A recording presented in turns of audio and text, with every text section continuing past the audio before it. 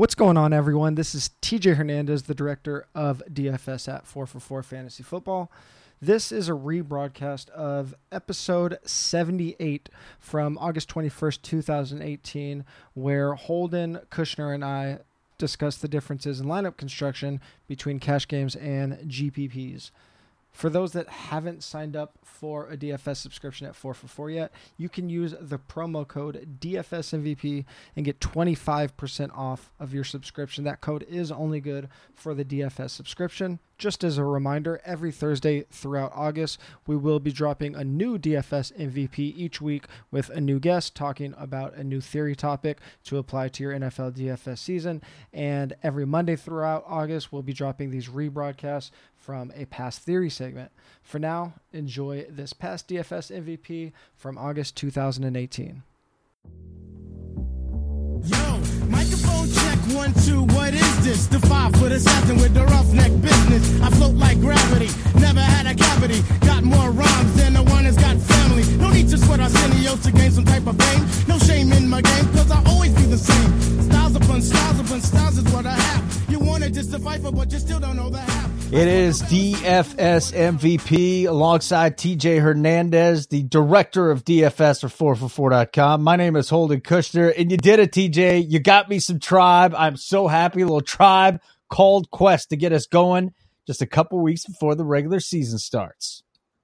Yeah, you asked for it, and I tried to deliver whenever I can. So we brought it in with Bugging Out from Tribe Called Quest's album, The Low End Theory, from 1991. And I checked. You asked if we had any Tribe Called Quest. This is the third Tribe song. I think they're now in the lead for most time that artist has appeared on the DFS MVP intro, and all of those songs are on the Spotify playlist. Just search DFS MVP on Spotify or look somewhere on my Twitter. It's probably on there. Very nice. Now, just let everybody know, this will be another great show because we're doing stuff that is not talked about very often in the industry, at least guys that play as much as TJ do, and I play quite a bit, but we're talking to the head honcho here, 4for4 DFS, and TJ, he's going to give you some tips. I'm going to chime in too. Building lineups this week. We're going to build some lineups, or at least talk about how to construct lineups in cash and GPPs, the difference, maybe a little bit of similarities as well. All right, let's get into this here. Cash game guidelines, FanDuel, DraftKings. Where do we start when it comes to building a lineup on cash games? Yeah, we've talked a little bit briefly so far this year about lineup building techniques, and usually when people think about that, they think about how it pertains to specific positions. We'll touch on that a little bit, but today we're just going to talk about how to think differently about these cash games versus GPPs, a little more theory based, and I think it should be very helpful. So when we're talking about cash games, begins and ends with value, but you want to think about value a little bit differently, and we've helped shape that at 4for4 quite a bit. So the thing that people usually look to is points per dollar, but the problem with points per dollar is it just looks at value in a very linear way, and it often doesn't show us the best way to build our lineup as a whole, and that's really what we're looking for. The most obvious values with point per dollar is that we're trying to compare players across different salaries, but that's not always the right way to do it, because sometimes a $4,000 player might have the same point per dollar value as a $8,500 or $9,000 player, and that's based on our projection. So even though we know 4for4 puts out very good projections, it's not taking into account the difference in that salary and the expectation of a player for that salary. So we're not doing point per dollar. What's the remedy for that? Yeah, the way that we do it is we've created our own value metric at 4for4, and instead of maximizing point per dollar, we're maximizing point total based on that salary-based expectation and which players are projected higher or lower than that salary-based expectation. So again, going back to point per dollar, you're almost never going to see someone like an expensive running back like a Todd Gurley as a better point per dollar value than a min-priced running back. And again, that goes back to not paying attention to that value-based expectation. But oftentimes Gurley is a better value because having him in your lineup might lead to actual point maximization. So we are showing that with our value metric that takes into account point per dollar, but looks at it on a more position specific and price specific value. Just something that I have noticed over the years with DraftKings and FanDuel. I almost feel like you can, in cash games even, you can't follow the guidelines of just a floor because you're relying on touchdowns so much. I feel like it's that a cash game in FanDuel is almost semi-GPP, whereas in DraftKings, you can kind of build that floor a little bit more because it's based on a lot of receptions and yards as well. So what's your thoughts on that? Because that's something that I've noticed over the years, and there are different ways to tweak your lineups on both sites when playing cash. Yeah, well, we always have to take into account the scoring system that we're playing in, as well as the lineups that we're playing in, and to a similar degree, even though sometimes it's not as obvious, what price range these players are falling into. Because if the running backs are more expensive and you're trying to nail down those game script independent running backs, oftentimes that's going to lead to a different lineup than someone that's just trying to save at the position. So like you mentioned on DraftKings, a lot of times those pass catching running backs, the Le'Veon Bells, the David Johnsons, they're going to be way more expensive, but sometimes you're going to force them into your lineup, maybe on DraftKings, more than you would on, say, FanDuel, where those touchdowns do come into play a little bit more because of the scoring system, the half PPR versus full PPR. Flex has a lot to do with that. Having a third running back in flex sometimes on DraftKings can give you a pretty noticeable advantage over the field, which can kind of mitigate that touchdown reliance as well. FanDuel is implementing the flex this year, so it should alleviate some of that a little bit, but it causes some other problems that we talked about in past podcasts as well. So those things definitely factor in. So what about ownership in cash games? You can play the chalk, but you're also going to need to find a few really low owned or a couple of really low owned players in GPP, and we'll get to that in a little bit. But what about cash? How much do you have to differentiate yourself? It's something that you should at least be thinking about, but people still aren't thinking about it. And a lot of times it's still the best values, and often that is the best way to think about cash games, just whatever your best value. And you said a lot of people are thinking in terms of highest floor, but as games get harder and more information is out there and players just naturally get better, and I think NFL is probably the easiest game to probably they aren't good, but to have a natural tendency towards a better lineup than some of the other sports is a little more intuitive. There's just so much football information, but some things you have to be thinking about with ownership in cash games is how much lineup overlap is there going to be. So basically an extreme example is imagine that we have 3 or 4 really great values in a given week. Maybe there's 2 running backs that are free squares, and then 2 wide receivers and phenomenal matchups that are affordable, and just 2 or 3 quarterbacks that are pretty decent values. And in those situations, we're going to have a lot of overlap. And if you're playing against someone else that's reading the same things on 4for4 as you are, we're just going to be trading rake. So in a spot like that, we need to take ownership into account, because if there's 6 really obvious values in a week, all these lineups are going to look the same. In those situations, we kind of have to think about maybe players that aren't the obvious values but are expected to be higher owned. It might behoove you to play a slightly less popular play if you have them targeted as an equal value to someone that's more popular. I mean, this game theory has really changed quick too, because I mean, even toward the start of last year, you weren't thinking about being even mildly contrarian in any way, shape, or form in cash games. Right. Just about, all right, let's look at a floor. Let's play it safe. We'll try. And now, well, you're saying it's so quickly, things have just changed and people have caught up that the margin for error, the margin for more points it's flying. It's astronomically fast. You're going to have to come up with a new tactic this year and probably, tweak things. You can't just go in doing the same thing you were doing last year and the year before that. Yeah, and we've talked about why this makes sense for head-to-head games before, because obviously if you're playing, say, 100 head-to-head games, each point can be another win, and that means more dollars in your account. We've talked about why this might not make sense in 50-50s or double up sometimes, because once you hit a certain cash or point threshold, then you don't make another dollar. But in these situations, and sometimes it might just be overall now that information is spreading quicker, but just in a specific week where, like I talked about, you're expecting a lot of overlap.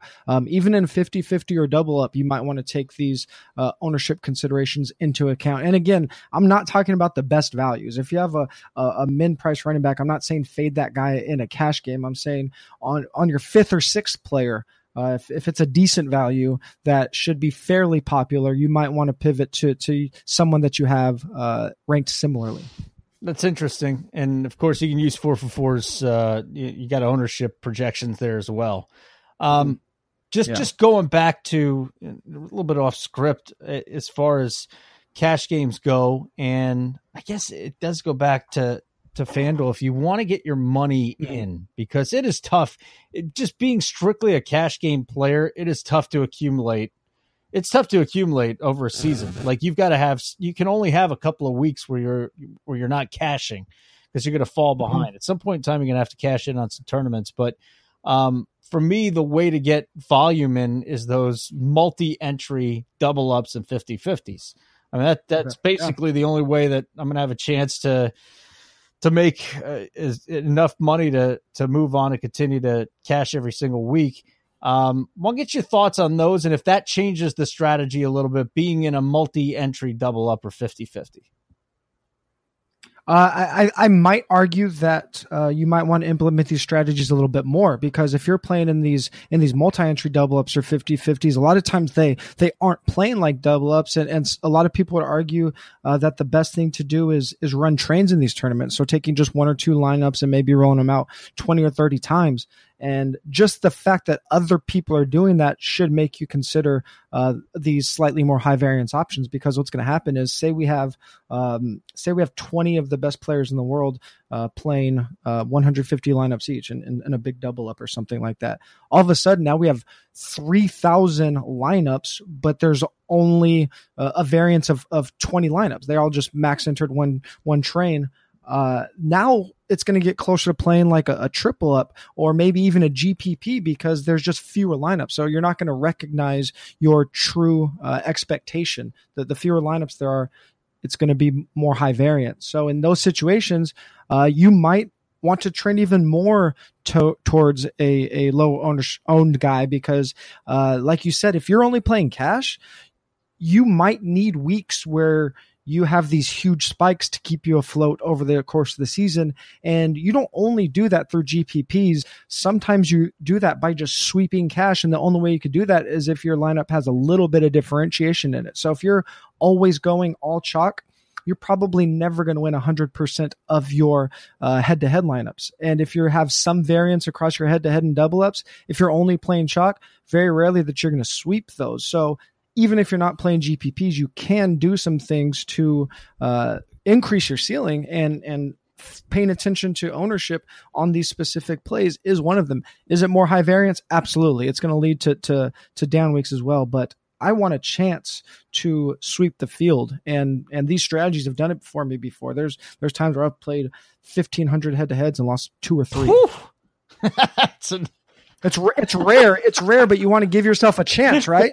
You want to be, someone has to be the top guy of the week, right? So you want to give yourself a chance to be that guy. And I'll also say this, that if you're just listening to us because you're getting interested in DFS, or maybe last year was your first year, I do not recommend playing in those high volume double ups. We would love to see you play in that, but I think there's better ways to try and make your money, because there's a lot of people that know what they're doing playing in those contests.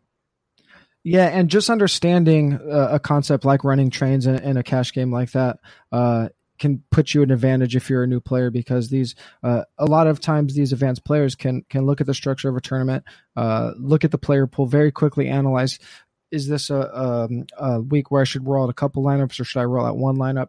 And again, if 20 guys are maxing out at 150 entries with very good lineups, and they're taking up a huge percentage of the field, then it's going to be really hard to recognize your true expected value. If you can't afford to play a lot of head-to-heads, then I would suggest the large field single entry 50-50s are going to be your best bet as a low stakes new cash game player. Absolutely. And here's something else that we should talk about is starting with the best value. So back to the lineup construction, your cash, your head-to-heads, your 50-50 double ups. You're still starting with the best values most of the time, but you got to balance point-to-point maximization with value, right? So exactly. Narrow range of outcomes. Explain the narrow range of outcomes and why we want that in cash.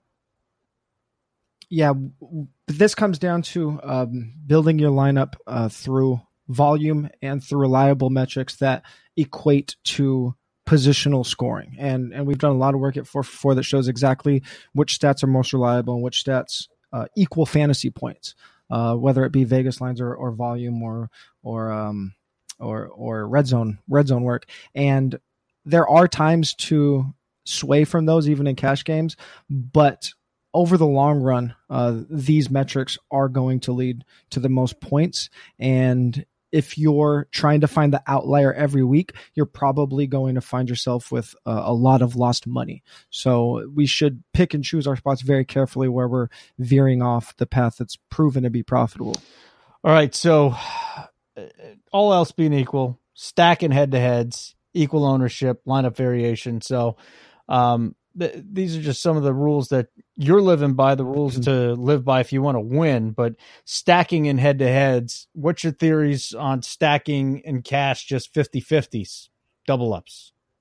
Yeah, this goes just a little bit back to the point of looking for point maximization versus value maximization. And there's still a lot of people that are thinking about the point maximization in terms of the highest floor. And to do that, they're avoiding these best values because they might be on the same team. So maybe there's a week where Ben Roethlisberger and Antonio Brown grade out as the best values at their positions, but we might be hesitant to play them because general cash game theory says to raise our floor, and that if one of them has a bad game, there's a chance that both of them have a bad game. But even if we do want to play those high owned guys, this is a way where it can give us some lineup variation. So I talked about give yourself a chance to sweep the slate.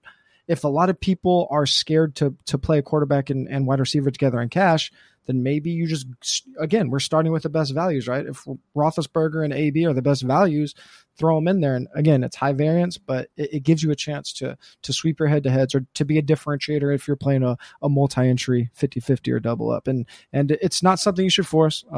Again, it's something that I do when the right situation calls for it. But it definitely helps, especially in head-to-heads where each extra point can be an extra no dollar. doubt about it. So let's get into position by position then.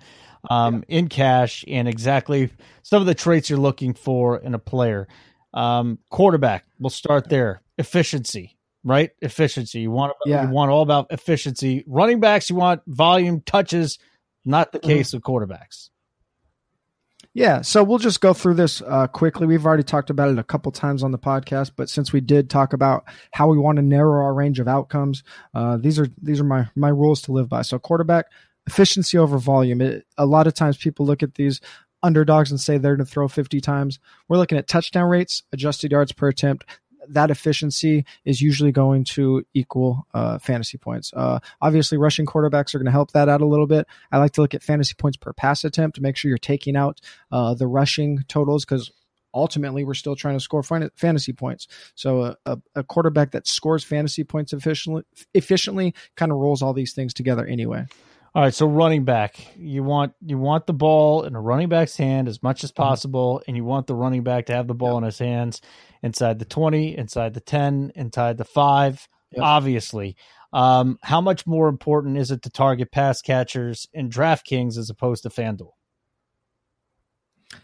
It's more important because of the scoring, but you do have to remember we're also just thinking about going back to narrowing range of outcomes. Even though it's only half PPR and FanDuel, we still want our running backs to be involved. So it's not going to necessarily save your week if Le'Veon Bell gets 10 targets, but if you have players that are going to stay involved in the game, if that bumps up your win total from 35% range to 45% range, that's going to be very important. We still want to look at those red zone touches Obviously, if we can have it all in one, that's great. But we want our running backs to stay involved as much as possible. And another way to do that is to target home favorites. Yep, home favorites. So wide receiver. You kind of want a nice little baseline there. You're paying for consistency. But where can I find a little edge? Because I think maybe somebody on the road might be able to give me a little bit of an edge if I'm looking to differentiate even in cash. So people still get this wrong. I see it every single week, even really good players. And these going back, consistent wide receivers, that means consistent targets and consistent targets near the goal line. But every week we see the highest owned wide receivers are the players on the teams with the highest totals or the biggest favorites. We don't need that. Wide receivers actually see a bump in value when they're road underdogs. And that's probably because these pricing algorithms are taking into account expected ownership. We know ownership correlates very highly with Vegas totals. So as that ownership goes up, expected ownership goes up, these consistent wide receivers, maybe an Odell Beckham in week 1 versus the Jaguars, they see their price go down, but they're still very valuable because they're consistent. Wide receivers don't need good Vegas situations to perform. They just need targets. We see it all the time, but there's always value on these guys. No doubt about it. So road dogs see a bump in value. And then, like you said, the scoring is not correlated with the team total. So keep that in mind too. Mm-hmm. Tight end. We're talking cash here, tight end. And your general theory about spending money on tight ends. Tight ends are the most volatile position because they see the least amount of volume. And because of that, we want to spend down unless there's a huge value that lets us pay up for a Delaney Walker or Travis Kelce or something. But in general, even the best tight ends are only seeing 2 or 3 more targets than mediocre tight ends. So go back to narrow range of outcomes. Why would you pay for volatile volume? Spend down unless there's huge value elsewhere. There's even Kelce and Gronkowski don't see more the volume than the average tight end on a week-to-week basis? If we compare it to the other positions, no, because you have to think about even the Gronks and the Kelces are somewhere 7.5 to 9 targets a game, whereas those top wide receivers are seeing double-digit targets. So after we're paying for our running backs, which we should usually start at, if we can get those high-volume receivers. And the other problem is oftentimes someone like Gronk is priced almost as a wide receiver 1. You can get slightly more reliable production from wide receivers who don't need necessarily favorable scoring situation like a tight end often does. All right, no more kicker in FanDuel, so I think the way that you're going to have to maybe get an edge is put a little bit more work into the team defensive special teams, because I bet you even to this day, guys will just get on there and they'll, okay, this team is playing a bad team. The Steelers are playing the Browns. Mm-hmm. All right, the Browns stink. Let's just throw this. Yeah. I don't mean this right now, but let's play the Steelers just because there's a way to get edges here. And sure. And to me, the simplest way, which team has accumulated the most sacks? I mean, it's not the most predictable thing, but I think it's more predictive than just about anything else. So what am I paying for when it comes to team defense and special teams? Paying for turnovers, sacks, and pressures. And what we're really looking for is situations where opposing teams are going to be throwing a lot. I talked about earlier how there's the mistake that people want to pay for quarterbacks that are underdogs because they're going to be in a passing situation. If a team's a big underdog, that usually means that the defense is going to be able to pin their ears back, get after the passer, be in passing defense for a big portion of the game. And that's negative for a quarterback. When the other team knows what you're doing, when defenses can just send people at the quarterback, those pressures are what lead to the turnovers, the sacks, and that's what leads to fantasy scoring. So that's what we're looking for, and being cognizant of which teams will adjust to game script. A coach like Brian Schottenheimer has proven over the course of his career that even when his team's losing, he's going to continue to run the ball. So that doesn't help us much. Just because the team's a big underdog, say Seahawks are in a situation where they're 8-point underdog, they might not be a good target because Russell Wilson's going to run a lot, and Schottenheimer's still going to try to grind it out, even though it's probably not optimal. There's a negative correlation with opposing team totals. Yeah, the less points your opponent score, the more your defense is going to score, and this is directly related to teams that are favored and to teams that aren't going to give up a lot of points in that given week. Again, if that opposing offense doesn't have a chance to score a lot, they're going to find themselves behind and often be forced to pass. All right, so anything else you want to talk about cash and 50-50s before we move on to GPPs? Yeah, I think again, just it's a balance, especially with so much information out there. It's a balance of point and value maximization. Now we're not just looking at the best values anymore.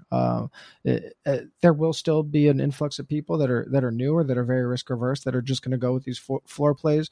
But we want to think about what's going to maximize our win total, and just because we have a winning win rate doesn't mean we can't have a better. And always throw a cash lineup into a GPP. By the way, just yes, that's a very good point. Even if it's just a couple of bucks, what happens if your cash game lineup just goes off? You're gonna kick yourself in the head, TJ.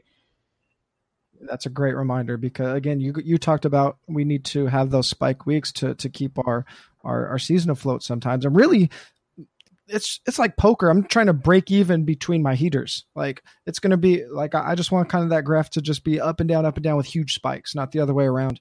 And a good way to do that, even if you're not a GPP player, even if you're only playing $10 a week, throw your cash lineup into the quarter arcade or something. Don't forget it. Seriously. I mean, it's a mistake. It's a huge mistake I made early on, probably 7-8 years ago, and I had this amazing 50-50 lineup, and I was like, why did I not even throw this into a dollar game? And that was it. Like, I learned it the hard way. But all right, so we're going to move on to GPPs. Before we do that, want to remind you of our couple other podcasts. Of course, my other podcast I do without TJ, but you can hear TJ featured a lot. He's nice enough to cut some spots for me. We put in Fantasy First. So Fantasy First from 4 for 4. I do a podcast weekday mornings.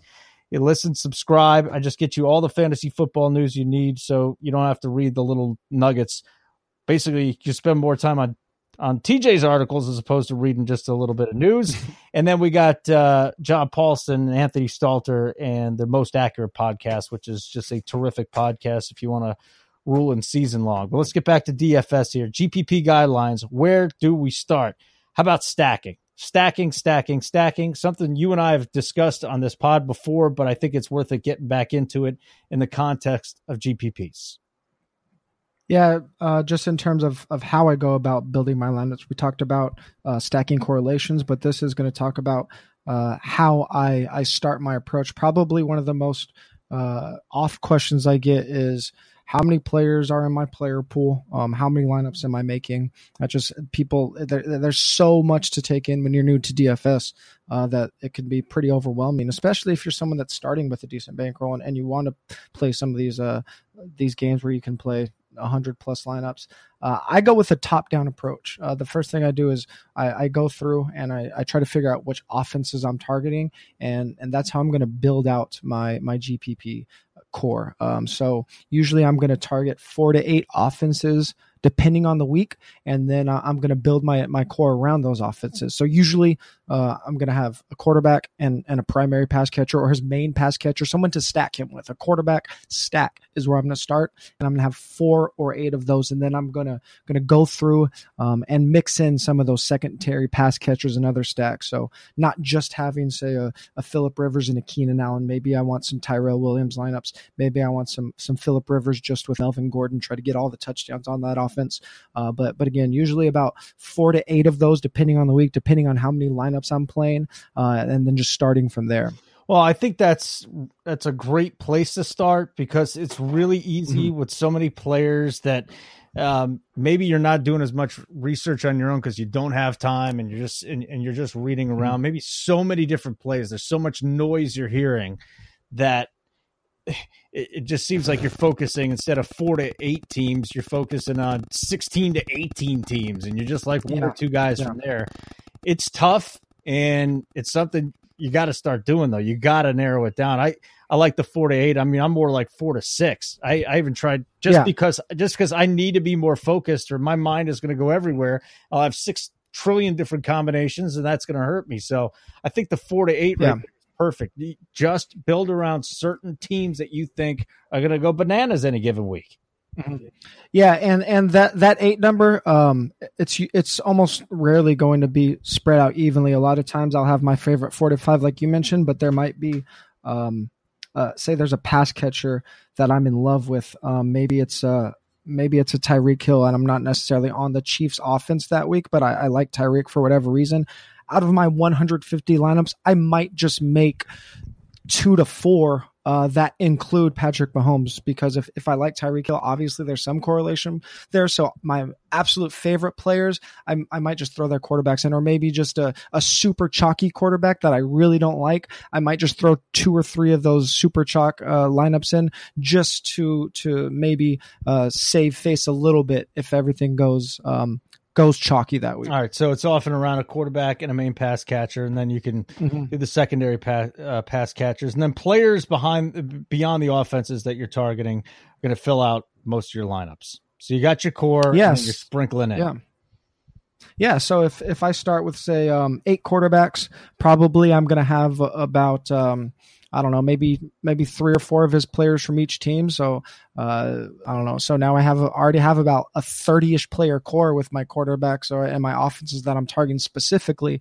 After that, I need to fill out the rest, right? It's not just going to be made up of game stacks or team stacks. So we're starting with those best values. I want to mix best values with my personal under the radar plays that might not be that popular. So I go back to the free square running back example. If there's a min price running back that is expected to be a starter all of a sudden, he's going to be one of my core players. And then I'm going to go to my leverage scores and my GPP value reports on 4for4, and those best values, those should still be your core. We want to mix in value. Like we don't want to go all contrarian in GPPs. A lot of people most people win tournaments as big as a Millie Maker with 3 or 4 players that are well over 25% owned. So you don't need all off radar plays. So a lot of times these offenses that I like a lot, they might not include the best players. If Todd Gurley's a great value, but I'm not necessarily on the Rams' entire offense that week, he'll still make up some of my core. So I'm going through and looking for those values, and then looking for the players that I prefer that the public might not. So maybe a expensive wide receiver in a bad matchup, or a price pivot, someone that's really popular. Maybe there's a $6,000 running back that's really popular, but I like a $6,100 running back, which when in a situation that I think is better, that's going to be a core player for me. Do you, on a completely different subject real quick, as far as we're building lineups, do you know anyone that just plays one lineup a week? And I know there's guys that win doing that, but just one lineup, single entry lineup into cash and GPPs. I do know players that do that. Actually, some of my closest DFS friends play a similar strategy. It's not often one, but it's sometimes it's maybe 3, maybe 1 cash lineup and then 2 variations of their cash lineup, and those are limited to situations where you're playing very high stakes, very small size tournament. So something like a $700 100 man. It's okay to maybe throw your cash in there if it's single entry. If it's a 3 max game, probably you're with, I don't know, under 200 players, probably you want to throw your cash lineup in there. And make a couple variations of it. I don't know anyone that's playing lower stakes or that's playing high volume, like Millie Makers that's playing a single lineup. That's a big waste of money. There's people. There are people. I think one of the Millie Makers last year played one lineup 150 times. I could be wrong. I know someone that ranked high ran a 150-man train in the Millie Maker, and that is not a wise move. That's a really good way to lose a lot of money very fast. Now, there are situations where you might want to take one lineup and run a train in a qualifier because there's only one payout, and if it's a live qualifier that gives out 5 tickets, maybe you want to max enter all those qualifiers, but instead of mixing it up, you play one lineup in each different contest, and maybe you could hit multiple tickets at one time. But that's a very unique situation. Maybe that's something we could talk about too. playing for qualifiers because there's so many different games you can get into. But back to what we're talking about here, building a lineup for GPPs at this point. So building your core, the players beyond the offenses that you're targeting are going to fill out most of your lineups. Yeah. You're mixing in the values with the under the radar players. You're going contrarian at high stakes where players are more price sensitive, and you're paying up for wide receiver in bad matchups. Get into that for a second. Paying up for the wide receivers in bad matchups because you're basically just targeting the best wide receivers, even though they're going up against Jalen Ramsey.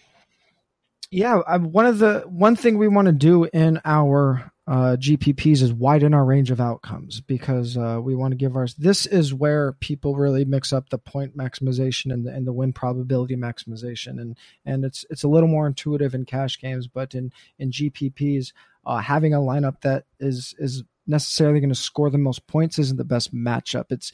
You want to outscore. You don't need to have the highest score possible. You just need to outscore the other people in the tournament.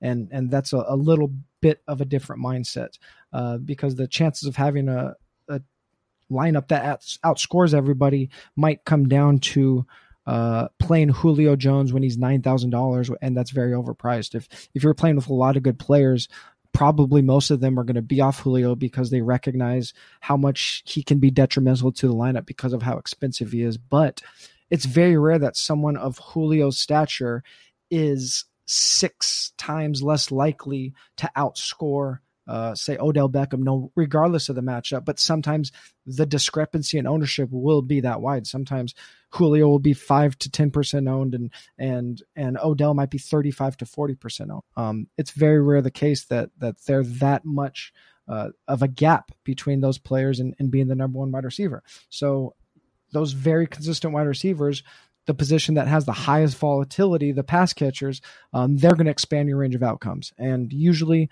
it's these best players in a quote unquote bad matchup. Well, and that goes back to week 1 when you and I were talking about a little bit of a giant stack with Eli Manning and Odell Beckham because it's the Jaguars and it's Jalen Ramsey. Yeah. And it's still Odell Beckham though on the other side of things. Exactly. All right. So exactly. And they don't need to They don't need to be in a perfect situation. They're probably, even if it goes bad, that number one receiver is probably still going to get 6 or 7 fourth quarter targets, probably maybe even more targets than he usually does.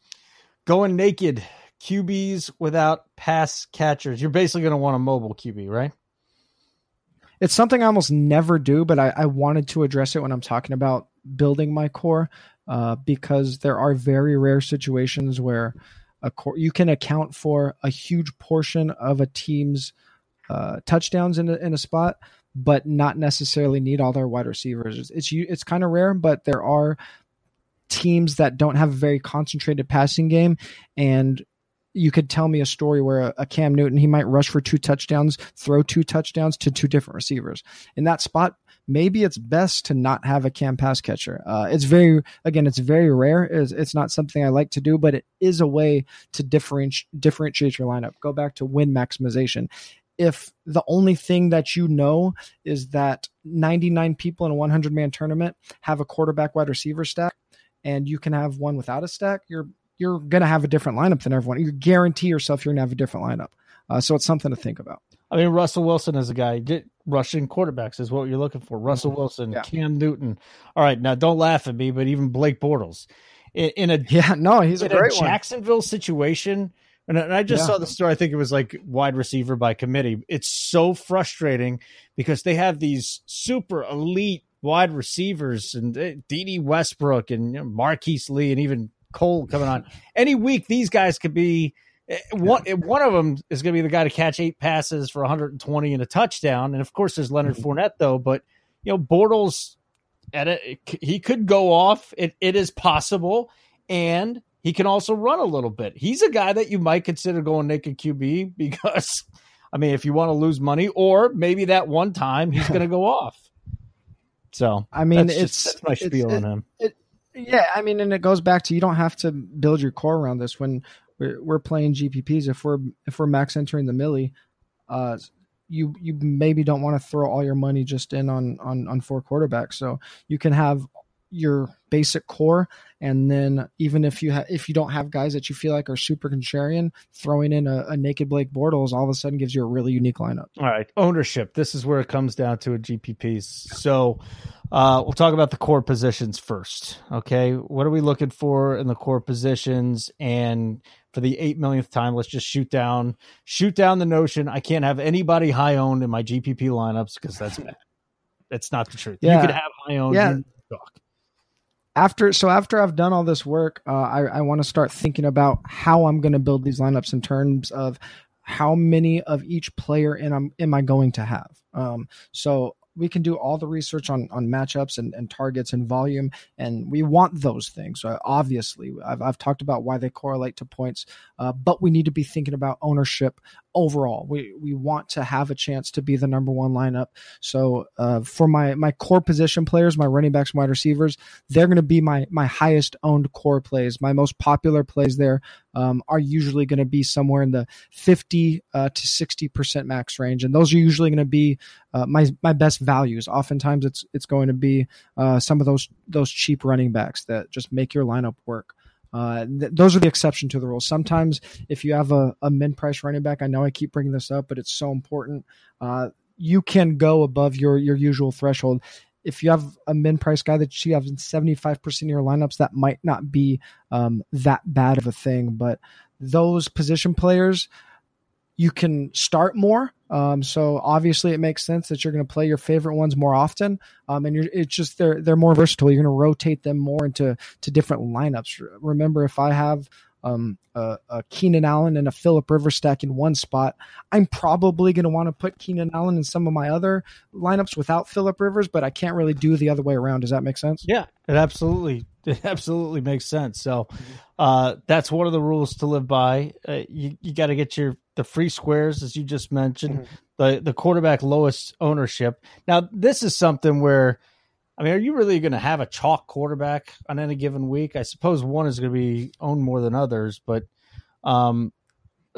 let's talk about the quarterbacks in a GPP and how to handle that, because I just feel that, and I'm not going off of data here, this is my sense, is that you're not going to have chalk quarterbacks as much as you are with running back and wide receiver. Am I completely wrong? Yes and no. Okay. You're not going to have to do as much work to be different from the field at quarterback, because so many are in play. You can only use one, and you're not going to rotate your quarterbacks generally with your other stacks. So because quarterback ownership is generally going to be the flattest, like the highest owned quarterbacks are often going to only be somewhere in like that 15 to 20% range, that you don't have to do a lot to fade the chalk. Like these best value plays are the best values for a reason.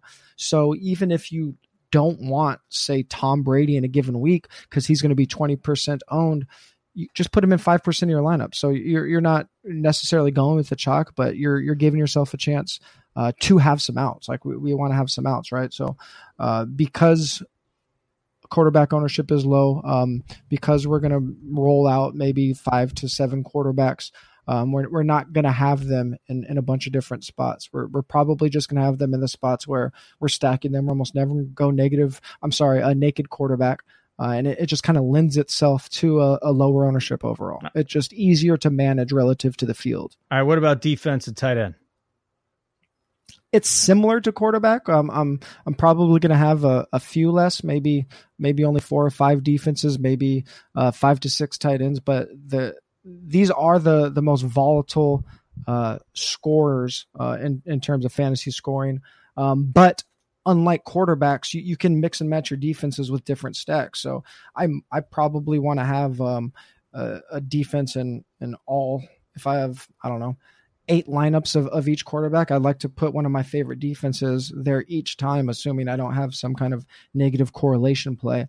You can't do that with your quarterbacks, like I mentioned. So because of that, the defenses and the tight ends are going to usually fall into like my favorite ones are usually going to fall into like a 20 to 30% ownership range, maybe like 35% if I'm really in love with them. But it's not as predictable as running back and wide receivers. So to go all in on those plays is pretty unwise. All right, let's talk about ownership compared to the field. I want you to run with this one because there's a few particular points that you have written down here. Let's talk about that, TJ. Compare ownership to the field. It's the concept of being overweight and underweight, which is a term that you hear thrown around a lot in DFS, but often is either misunderstood or not understood at all, especially by novice players. And the point is we're having a favorite player or fading a play. Fading a play doesn't mean having zero of a player. Sometimes it does, but I go back to the Tom Brady example. If the Patriots have a spot where their offense is expected to blow up, you don't want to leave yourself with zero outs. So I'm just thinking about it in terms of being overweight on the field. So if Tom Brady's expected to be 20% owned, maybe I only have him 5% of my lineups. And then on the flip side, if my favorite offense to target has a quarterback that's somewhere in the 5 to 10% ownership range, then I'm going to have that guy in 20% of my lineups maybe. So it's just a matter of understanding ownership projections, which we do at 4 for 4, and understanding that you have a portfolio that you need to manage relative to what other people are doing. Again, giving yourself a chance to be the highest score, not thinking that you have to have the highest possible point projection. How precise can you be with ownership with more entries? Yeah, it's kind of intuitive. If you have 150 entries, you're going to be able to manage these percentages a lot more so than you will if you have 5 entries. You can't have, I don't know, exactly 15% of specific players if you only have 5 entries. But this also points back to like how big should your player core be? If you have a 150 person player core, it's going to be really, really hard to mix and match those players and meticulously manage those ownerships because you're just going to have such a big list. Usually, this is a pretty big range, but just to give people an idea, if I'm max entering a tournament, my player pool's probably somewhere between like 60 and 90 players. 60 and 90 players a week. Yeah, but I mean, there's maybe 20 guys that are only in 5% of my lineups. Remember, I started with quarterbacks and the offenses, and if I sprinkle in, if I have their primary pass catchers, some stacks with their best running back, and then some secondaries pass catchers, we're already at 35 players, right? And then if we have our top values, it's really easy. You're at 50 players already, pretty easily, and then you have a handful of players that you like that the field doesn't. How do you use the optimizer? Do you have the optimizer spit out lineups that you're going to plug in, or do you just have the optimizer to try and bounce some of your lineups off of to see if it matches the data that 4 for 4 has?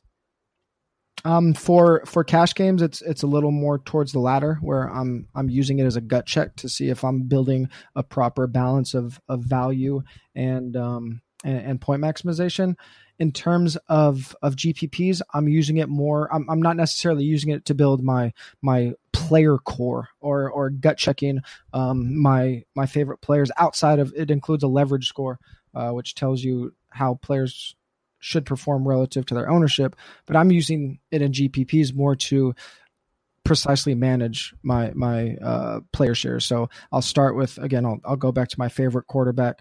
I say I want to build, 25 lineups with that quarterback. Then I'll put in all of my players, and I could from there very easily manage my shares because it shows me exactly what percentage of each player I have in those, say, 25 lineups. All right, so let's talk about the leverage scores here and put it all together, yeah. TJ. Yeah. Using 4 for 4's leverage scores, all right? Tell everybody about the leverage scores, because if you don't already have the subscription to the DFS Hub, you're behind, but the leverage scores, use the 4 for 4 leverage scores. Tie it all together for us, TJ. Yeah, so basically what the leverage score does is it takes all these GPP statistics and things to think about ownership and building my core and stacks, and it just gives it to us in one very precise metric. What the leverage score does is it takes expected ownership and it bases it off of GPP winning odds, whether it's their value, their ceiling, their position, obviously their salary, and it spits out an implied ownership. So based on what the chances are that this player is going to hit GPP value, what should their ownership be? And then it compares that to projected ownership. So based off all of our value data, we might show that a player should have 25% ownership. If that player is only projected for 15% ownership, it's going to give that player a positive leverage score. And then we can look at that. And if that number is 1 or higher, or above 1, I should say, then we should be overweight on that player relative to the field. And you can use this information a couple different ways. You can look at the leverage scores and use it to select your player pool, or you can use it to take the player pool that you've built and optimize your pre-existing pool. And the optimizer is up, by the way. Yes. If you want to play around with that, I've already done it a million times. I'm just ready for week 1 to get here ready. So some final thoughts. Again, I think if you're just getting into it and you think winning big money, you just have to find all the players that are going to be 1% owned. You're just not going to hit. It's not going to work. You have to have chalk in your lineups, and maybe super chalk. Maybe you got to have a ton of David Johnson or Michael Thomas, or whoever the heck you think it is the first week. You got to have in week 1. You got to have a lot of chalk, and you've also got to balance that. Find a couple of guys that nobody else is using. Yeah, remember those contrarian plays aren't necessarily just guys that are 1%. The way I think about it is, who do I like based on my previous research early in the week that isn't a popular play, and sometimes that just means Julio Jones. He's not he's not anyone that no one is ever thinking about. He might be contrarian that week, and then a huge percentage of people that win the biggest tournaments have 3, 4, sometimes 5 players that are well over 20% owned. You got to think about it this way: if a tournament has 100,000 people in it, a huge chunk of those players probably aren't very good, which means they're not recognizing value properly. So you still have an edge by playing chalk plays. All right, so moving on from that, paying up at wide receiver and mixing it up at flex. And now you introduce that into FanDuel this year. So it's a new way to be contrarian, and it would be mixing it up at flex, which obviously in DK you've already been doing. But now in DK, wide receiver, the correlations there is the most points are going to be from PPR is going to be with a wide receiver. But can you go contrarian on yourself and maybe run a tight end or a running back out there, depending on the matchups in a given week? The tight end has shown to be pretty devastating lineups in the flex position on DraftKings. I don't think it'll change much at the running on FanDuel because there just isn't much more incentive to play the tight end position over a running back or a wide receiver. Those positions just score more points than tight end. What we have seen is a pretty equal number of running back and wide receiver plays at the flex position. So while overall in our lineup construction, we generally want to expand our range of outcomes, which usually means paying up for pass catchers.